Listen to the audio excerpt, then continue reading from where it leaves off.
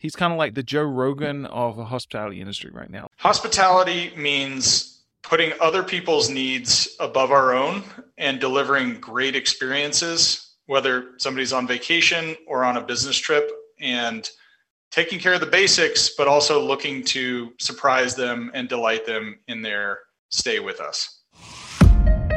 Welcome to Slick Talk, the hospitality podcast where we discuss all things hospitality, hotels, and business. You can find us online at slicktalkthepodcast.com and on every podcast listening platform. In hotels and vacation rentals, the top complaints or issues are noise, garbage, and parking. I may not be able to solve all of your parking and garbage problems, but I could definitely help with your noise problems. And that actually might just help your garbage and parking problems too. So NoiseAware is the only 100% privacy-safe noise monitoring solution that property managers and owners can use in order to ensure they avoid parties and other issues happening at their property. You won't get notified when a plate breaks, but if you have a little quiet get-together that kind of gets out of hand, like this, then NoiseAware will give you the peace of mind to ensure that you and your property, and of course, your profits, are protected. So use my code SlickTalk20 to get 20% off of all noise monitoring devices and focus on the other important things that help you run your business. Now, thank you for checking out Slick Talk, the hospitality podcast. Get back to the episode, and don't forget to check out NoiseAware while you're listening.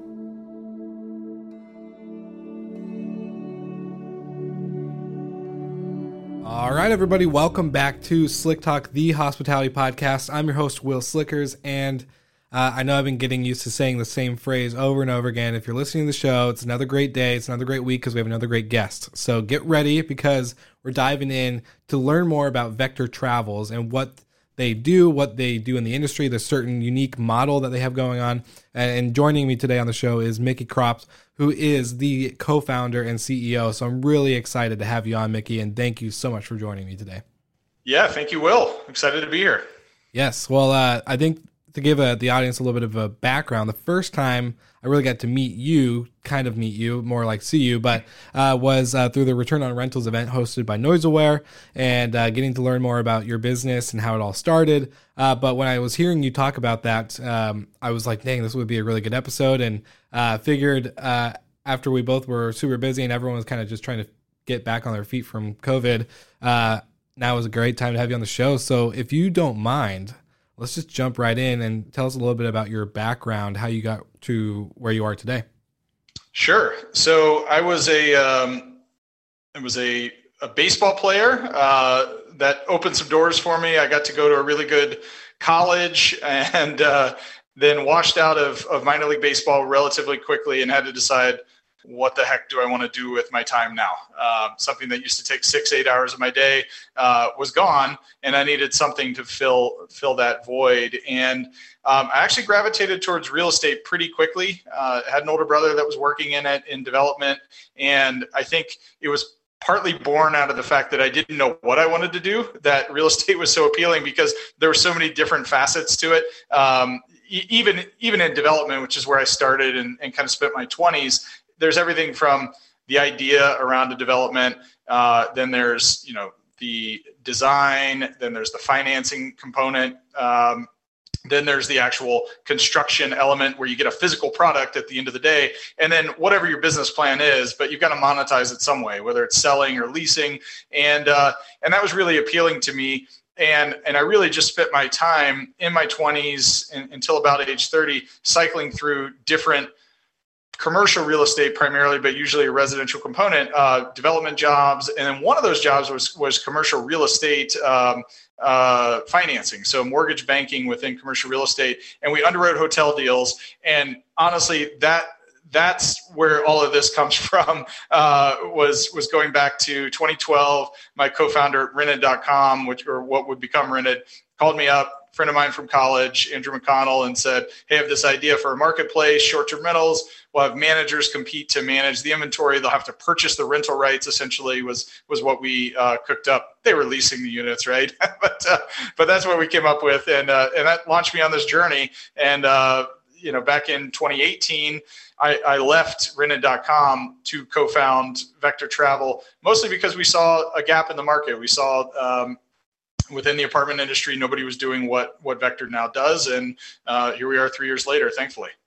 Yeah, thankfully, seriously. And that's a big statement, especially because of the last crazy year that we've all been going through. So I think it's really cool. And it tests like the overall model, because you guys are a revenue share model versus a master lease, which I found really interesting and really exciting because for so long we've been, there's companies, that are like Sonder or whatever that usually do like a master lease model. And we saw a lot in the beginning of COVID not really make it through.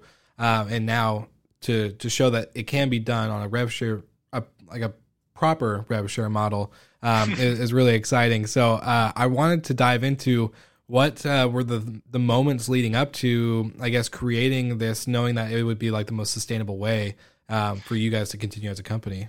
Well, I have to say at Rented, we had a Rented Capital Fund at some point, and we were out there leasing units, essentially, buying the rental rights, but and some of that was in the apartment industry. And I realized then a few things. One, it was just so nascent, the industry, that the data was not necessarily reliable. Even in bigger markets, there wasn't great density of professional operators. So you're sort of doing swag guesses left and right on those things. But you're having to put real money to work to learn. Basically, is this going to be a viable property that, it's hyper local? So you got to get it right. You could say it's this zip code, but if you're on the wrong side of the tracks, or you're not walkable to this or whatever, you could really get that wrong in terms of your returns. So it was just so early. And then, really there were just other concerns about the model in general. I think living it a little bit, you start to think it through and you say, all right, if we do this, then and we are profitable, doesn't that then invite competitors to do it? Not that there's anything wrong with competition, but given, again, point one, that it's nascent, are we going to have the supply and demand kind of out of whack at any given moment? And, oh, by the way, we were doing whatever we were doing, 10, 20 units at a time, but already Sonder, Stay Alfred, Lyric probably, at least soon thereafter, they're taking down entire buildings, or they're taking down half of a building. And so they're really moving the market at any given point. And then you're not to mention just arbitrage theoretically is supposed to go away over time for various reasons. And so I just saw a lot of flaws there. Then when I put myself in the shoes of the real estate personnel, because remember, that's what I had been too, you start thinking like, all right, we are getting these leases. They're supposed to be safe, but really, how safe are they? These are all still relatively early stage businesses. And when you have that much exposure to any given tenant, well, that's kind of a problem. And that goes back to those commercial mortgage banking days, underwriting those deals and realizing that. And so I said, wait a second, even though there's nothing certain with a revenue share model, it is tried and true. This is how the entire vacation rental industry works. We were always selling against that essentially at Rented back in those days, but and trying to show them the other way. But that is how it's functioned. It's been around for hundreds of years. It's a proven model. That's how hotel management works. It's even how long-term rental management works within the apartment industry. So I don't know. We didn't know if it would work in terms of adoption by the multifamily industry, but we knew the model worked, and so we just set about building it. Yeah, no, it's definitely like the proof of concept is already there. The wheel's already working. Why change it when it, if it's not broken, why fix it, right? Right. Yeah, I love that. And so I guess that definitely opens up the door in the conversation of what was with getting into the apartment building and the multifamily space, introducing this rev share model compared to what they're normally used to seeing with corporate companies coming in and just owning these leases and giving them these long-term, like either 2 or 3 year leases locked in, guaranteed, all that sort of stuff. What was that battle like for you? Because I think this is one, I'm hoping this is one, like you guys, the pioneers paving the way for a lot of other people that can learn from what you guys are doing, because I think that, like you said, it's tried and true. So why mess with the model that's not broken? Well, yeah, but I guess I'd take it back to my baseball days. I was a position player where you fail more than you succeed, and even if you're great, you're doing that 3 out of 10 times, right? Yeah. We've lost so many deals. We've lost so many opportunities from what I call stakeholders not at the table, because the model is different, because there's no lease, because the set, the payments that they're going to receive are not set, even if they may be in excess of what the leases would be. Yeah. It's it's still sort of square peg round hole, if you will. Yeah. And so that's a constant challenge. And I don't know if we're ever going to change the multifamily industry in that regard. But what I can say is, again, like you pointed out, here we are, post pandemic, we're still standing. Some of those corporate lease model short-term rental companies are not. But furthermore, the owners and property management companies that they leased from have been through that experience. So they've been through one major downturn. That one happened to be a pandemic, but the next one could be a depression, or it could be something else that triggers it. And I think what they're seeing is, okay, this is a resilient model. I mean, I wish we were bigger than we were when the pandemic hit. So I have more of these success stories, but I do have a number of clients who months into this said, hey, we had exposure to some of those lease ARB guys, and then we had you guys, and you guys paid us on time every time, throughout the pandemic, and things surged back for us generally May and then onward. I mean, yeah, ADR wasn't where where it would have been or where we wanted it, but we kept the money flowing, and we kicked the can down the road until this year where things are great again. Yeah. And that's the thing. You make a really good point, is that the cash flow is there because you have the flexibility to let it be there. You don't have all this, high already like entry level to continue to operate. It's almost had like a stroke there. But I love that you're also talking about the just the overall, like, I wish I had more successful stories to share with that, but I think it goes into the entrepreneur journey of, the iceberg analogy, where it's what they see, what they don't see, like all the struggle, the hard work, the long nights to the nose, all this other stuff, versus the small mountain peak of success that shows through, and the years it takes to get there. For you guys, I want to kind of like dive into your overall operations. How does that work with multifamily? Because I'm assuming you guys are taking in 10 units, 20 units, 100 units in at a building, or are you guys spreading throughout a certain geographic and market? Yeah, well, I mean, I think being a little bit funny here, but we take what we can get. Yeah. And that's, so our thing is it multifamily? Ideally, is it a client we can scale with? And then do we stay true to our model in terms of the deal that gets struck, our management agreement? And if it's those things, and a fourth thing would be, is it legal? Can we run these as we want? Then we go anywhere. And so it's a very client-driven business at this point. Soon, we're about to kind of turn our sights into penetrating some of the more successful markets that are regulatory wise, kind of friendly to what we do. But to date, I mean, we generally just find a way to say yes, and we try to set up the units really quickly, deliver value. And again, our value is generally, let's turn your vacancy into cash flow, whether it's a brand new building or a stabilized asset that just has some challenges. And we do that wherever is needed. Our men's, I guess I'll say our average unit count is in the 12 to 15 unit range per multifamily building. We also work a little bit outside of just pure apartments, more destination markets. That's a little more dense, and I think that's more understandable. But yeah, I think going in there with that more of a flexible approach, focusing on their needs more so than ours, just saying, hey, we're a tool. We're an avenue to this income stream. And it's hospitality, it's transient, there are the downsides to it. But if you can get on board with those things, we do everything that we can to be a really good partner, have all of the best practices in place, and we deliver. Yeah. And we just make it a habit to do that every month. No, exactly. And I love that because there's a little bit of an educational part to it. Like, I'm assuming since you're on the, return on rentals event that you guys use Noise Aware and all this other stuff. So like you have these tools in place to kind of help ease that mindset of what if you get a bad guest? What if you get someone that trashes the place? What if you get, noise complaints, whatever. And so I never actually thought about it though. Cause like for me, I'm on the single family home side. Like, so always dealing with one-off homeowners or even maybe a small person who's, got a nice business and they buy, second, third, fourth, fifth home, type deal. So rarely do we have someone that has multiple units. It's usually one owner per unit, maybe one or two. So you guys are dealing with corporations basically, or bigger. I guess what would they be like? More Would they be corporations? Would they be individual? Yeah. So, I mean, some of our clients now that we've had for multiple years are multi-billion-dollar corporations, and we're not one, right? And we're bootstrapped. We haven't raised. We don't intend to raise at least venture capital. Maybe we'll raise some other form of capital at some point here. But yeah, that is different, and I think that is one of the benefits around what we do. We're sort of, I say it like we sell into scale on the supply side of our business, and yet, going back to the operation, given that we're only 2% or 5% of an asset, or probably far less of an overall portfolio, it also, you gotta do it the other way too. It's like, well, how much does this income even matter to some of these, potential clients or corporations? And the answer is not very much.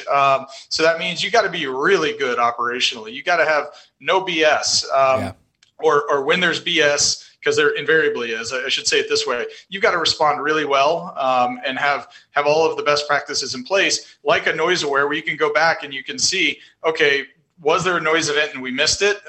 Or no, maybe this is a false positive. Maybe this is a resident who just doesn't like this activity. We use AutoHose for guest screening. Yeah. We have great liability coverage in case it all does hit the fan at some point, and 24/7 support. And yeah, we're doing everything we can.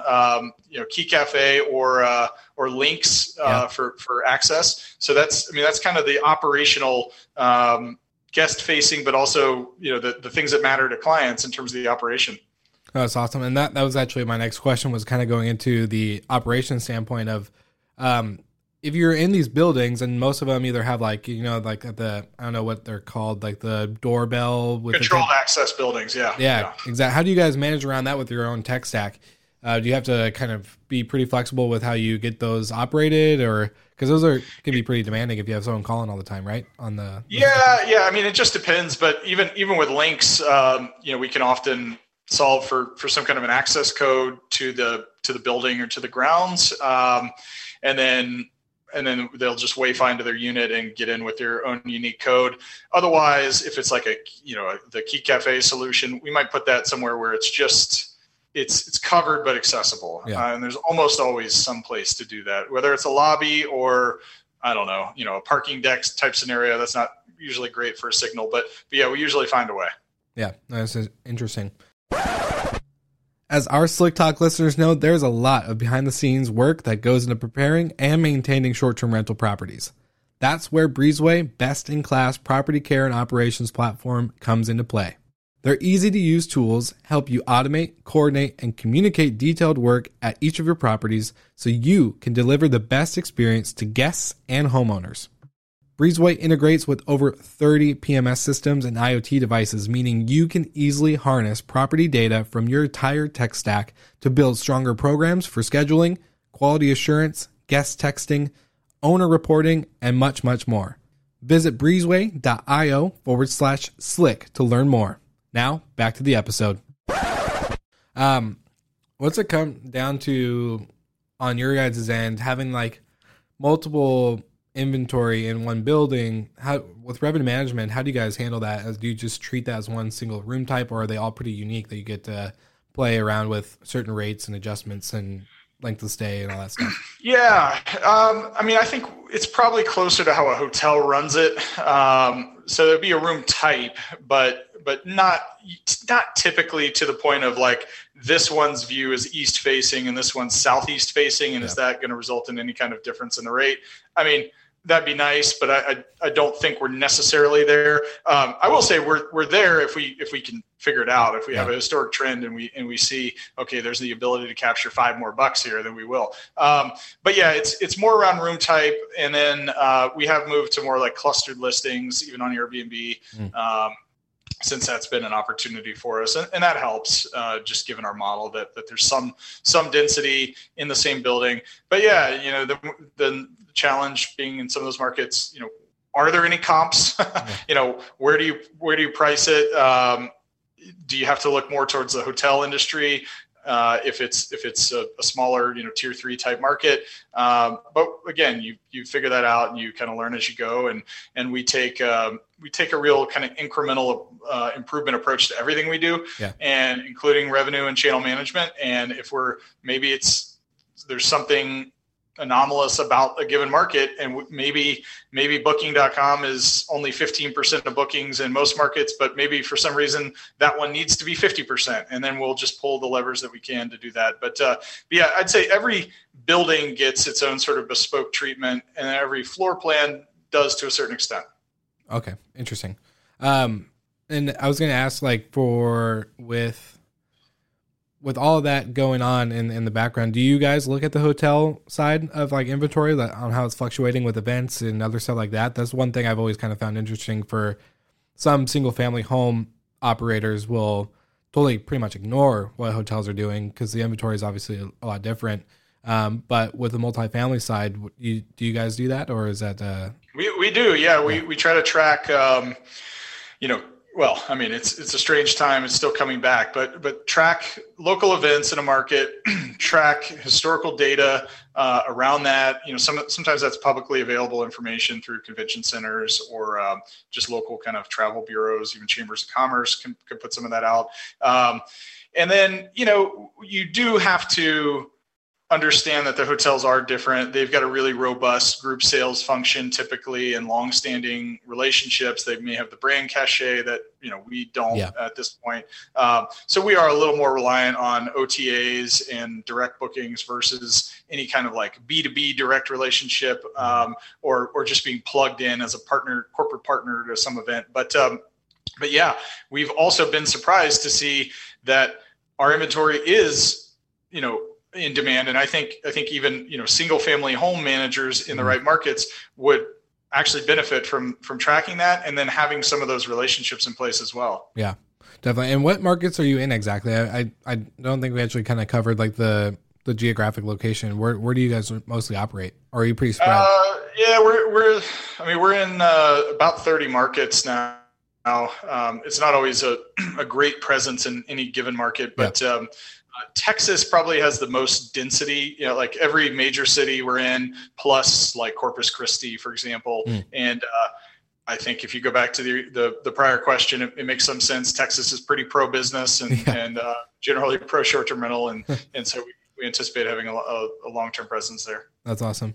Well, I want to get to more like the founder entrepreneurial questions for you, because not raising capital, not having like any kind of Series A or any kind of raise at all for this, being bootstrapped, what have been some of the I want to focus on the positive stuff, like the positive challenges that have helped you guys grow. Because especially being in like 30 markets, I'm thinking about the, direct brand, the direct booking type consumer type stuff. But what have you guys like been realizing with your brand overall as you've been growing, bootstrapped, and learning these lessons and going through this, especially this crazy, COVID-19 stuff going on with every, closures and restrictions and lack of travel versus the boom of travel and all this stuff? I'm kind of curious to see what you guys are learning on a positive aspect rather than a negative one. Yeah. Well, I mean, look, at one level, we sort of say this internally, half joking, but we can do whatever we want. So, there's no VC driven board that's saying, Mickey, damn the pandemic, grow by 100% this quarter, right? We were able to say, all right, what's the most prudent thing to do? I mean, basically run it like a real business, for crying out loud, right? Think about margin, think about protecting your staff, think about, when the time comes, growing again relative to competition, but do it in a smart way, not just, hey, I've got 10 bets and one of them is going to be a hyper growth winner, and I don't really care about the rest of you. Get out of my way if you are to fail. So I think that is one of those things. And so then that permeates the entire culture, in my opinion, that anybody feels like they can bring forth a new idea, a new process, some new approach, and more than likely we're going to try it. We're going to find a way to give that outlet to the employees. And I think that's a really fun thing about what we've been able to do here. And there's been a lot of trial and error over, it feels, 3 years in a startup, it's like probably 9 years at a corporation. It's just things move quickly. You got to learn quickly. You got to, try things and then kill things pretty quickly and then do more of what works. I think that that's probably the biggest and best thing about what we're doing. And then, we can set the values as we want to live on a daily basis. And so the way we've chosen to do that is to say things around incremental improvement, because I like that. I like reading new things and trying new things. And then I want to attract people that I want to work with. They also happen to think like that. So we have this culture of getting better, just small incremental improvements, again, whether it's process or person or technology or whatever it is, but doing that on a regular basis. And then you mentioned direct bookings. Well, that's one of the things that we're looking at right now. We have a pretty small minority of our bookings come directly to us, and we say, all right, let's change that. And so we're trying different things right now. One thing we definitely have to do is develop a new website. That's in the works. But that's the downside of doing what we're doing. You're resource constrained at all points. And so you're really making trade-off decisions, and you got to go with the thing that is the highest impact, best ROI and best IRR, really, take that time return component into the equation. But yeah, man, I don't know. It's certainly ups and downs all the time, but it's extremely fun, extremely rewarding. I'm glad to be in fast growth mode again, but only doing it because it made sense to, because the market was back, because clients were demanding it, and ultimately consumers who pay all of the bills, right? Yeah. All the guests pay all the bills. They were willing to pay again. Yeah, that's true. And that's kind of cool though, because now you have these clients that you've been working with for, whether it's been the whole time or either recently throughout the pandemic. Mm-hmm. And as they're growing, so they're probably doing a lot of the quote unquote owner acquisition for you when it comes to, they get new properties and they're saying, hey, this is working. We want to diversify this building instead of just being full leases. Let's give you, a good portion or a percentage or whatever of inventory. So that's kind of nice. Sometimes like as you're going to grow and you're searching for new units, sometimes they might just approach you guys, right? Like I'm assuming that happens. Absolutely. Yeah. Your best new client is your existing one, or some version of that cliche. And so, we work really hard to service our existing clients, to communicate with them, to deliver, based on their needs. And when we're not, to tweak things and hope to ensure that we do that. But yeah, I think whatever segment we're working in, I think we're always secondary, and I think we have to know our role essentially. And I actually think that is liberating a little bit. Now, if you were doing pure vacation rental management with an owner that doesn't want to use it, they're all about returns. It's pretty clear what your role is. Maximize rental income, minimize, impact on the asset. So be a good steward, run a tight operation, take good care of it. With us, it's not always clear on the front end.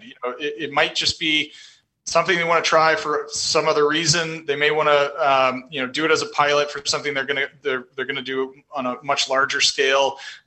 It may be that they don't have a good rental program at all if we're outside of the apartment industry, and they really need somebody to hyper focus on just driving total revenue, driving RevPAR essentially. So it kind of starts in the sales process. There's a discovery there too, around how we're going to tailor what we do. We don't really change a whole lot. It's more about like, how aggressive are we in what we're going after? How tight is the guest screening, or how low do the min rates go? Because if you can widen that a little bit more, then you can drive more revenue and so forth. Yeah, that makes sense. And actually, you just kind of brought up a question I had for operations. This has got to be not like a logistics like craziness, but it's got to be somewhat crazy if you're in this many markets.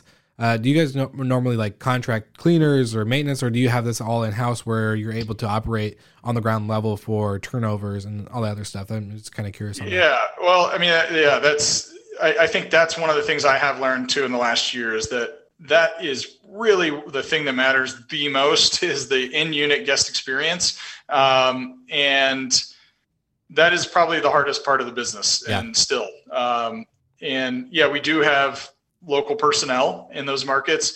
It is a mix. Some markets, if we don't have great density, then we're using a third-party cleaning company, and then we're overseeing them, and then doing other things like supply ordering and auditing the cleans and communicating with being a liaison essentially to the on-site team.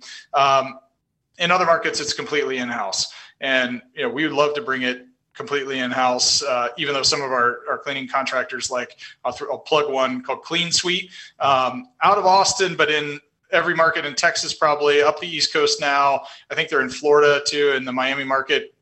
Absolutely great cleaning contractor.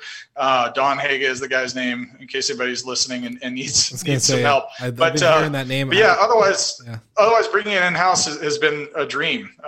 Honestly, we're giving solid jobs. I mean, yes, they're that tier of a job, but we're paying living wages. We're giving benefits to the local manager, and it feels good. And by the way, it's improving things. We have consistency.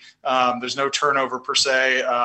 The cleans are there every single time. The supply management is tight. Yeah. And if you need that first, right? That's like the blank canvas for that excellent stay that is to come, and all of the revenue management, all of the tech, every app you may have, none of it matters if the unit's not clean. Yeah. Yeah. So we're working pretty hard on that front. No, that's really awesome. I love that. I think that's really cool. And I think I was talking to, who was I talking to this morning? I think it was Skyrun. So Skyrun Vacation Rentals, talking about the global brand with the local touch and flair, right? So being able to have that local operator, but then also having a brand name to it that's on a global scale, so to speak, for at least the U.S. And so I think that's really awesome to have that ability to start growing that segment. I think that's going to be a big impact for you guys. No, that's awesome. That's really cool. There's so many new things that go into, because just being like, granted, we're both in the same industry, but having single family versus multifamily versus, lease agreements versus non-lease agreements and all this other stuff, it goes into a lot of conversation. And for you guys, you have like minimum contracts for how long you have the units with your clients, or is that? I mean, that's somewhat flexible based on the industry and also what goes into it on the front end. I mean, there's a deal we just signed where it had software integrations we had to do on the front end, and that's got a 2-year term to it. Yeah.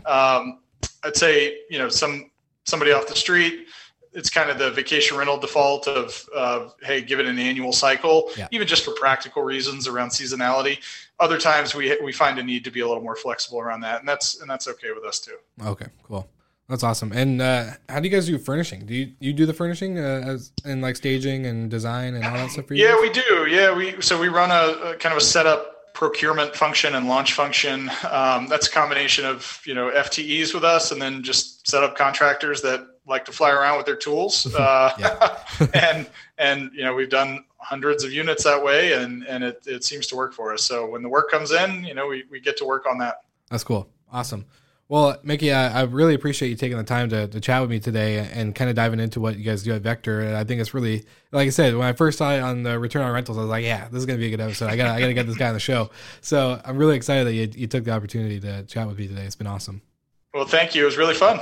My pleasure. So Slick Talkers, that I put everything in the show notes. Go ahead, check out if you're, riding a bike, if you're swimming, if you're doing whatever with all your waterproof headphones, check out the show notes, and look forward to seeing you guys again next week. Oh, go ahead. Sorry, I think that was probably the last word, but I did have a special offer if anybody wants to travel to any of our stuff. So it's vectorstays.com, and there's the book now thing, and we've got a Slick Talk for 15% off. That's the coupon code. It's just on the checkout page, Slick Talk. And then if you happen to be, I'm sure you're not, but if you happen to be an apartment owner, 1 month free if you mention the podcast. One month management fee free. Awesome. I love that. All right, Slick Talkers. Now you have a reason to get out of your house for if you haven't already. If you're vaccinated or not vaccinated, whatever, go out there, get traveled, and go to stay at a Vector property using Slick Talk. I love it. I'm loving the plug. That's going to be really fun. I'll push that. Make sure our whole editing team knows to plug in that code on the show notes. That'd be great. Yeah, thank you so much again, Mickey. I talk to you guys soon, and we'll see you all the Slick Talkers again next week. Thank you so much for listening. We love your support and want to provide the best we can to all our listeners. So please find us online, social media, and on Spotify, Apple Podcast, and Google Podcast.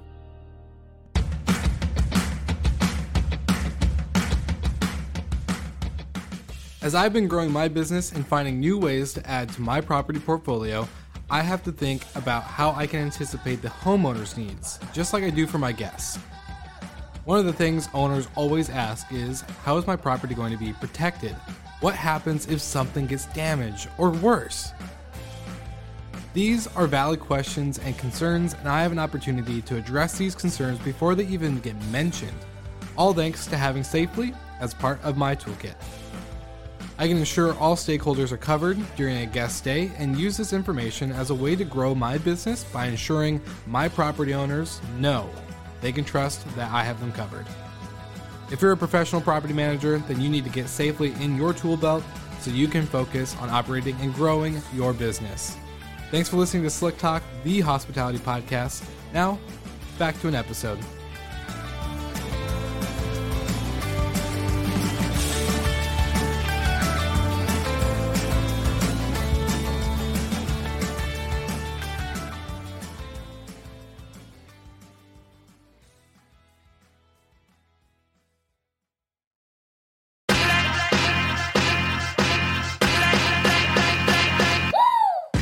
What's up, everybody? If you've gotten this far into the episode of Slick Talk, the Hospitality Podcast, then you are amazing, and thank you so much for tuning in.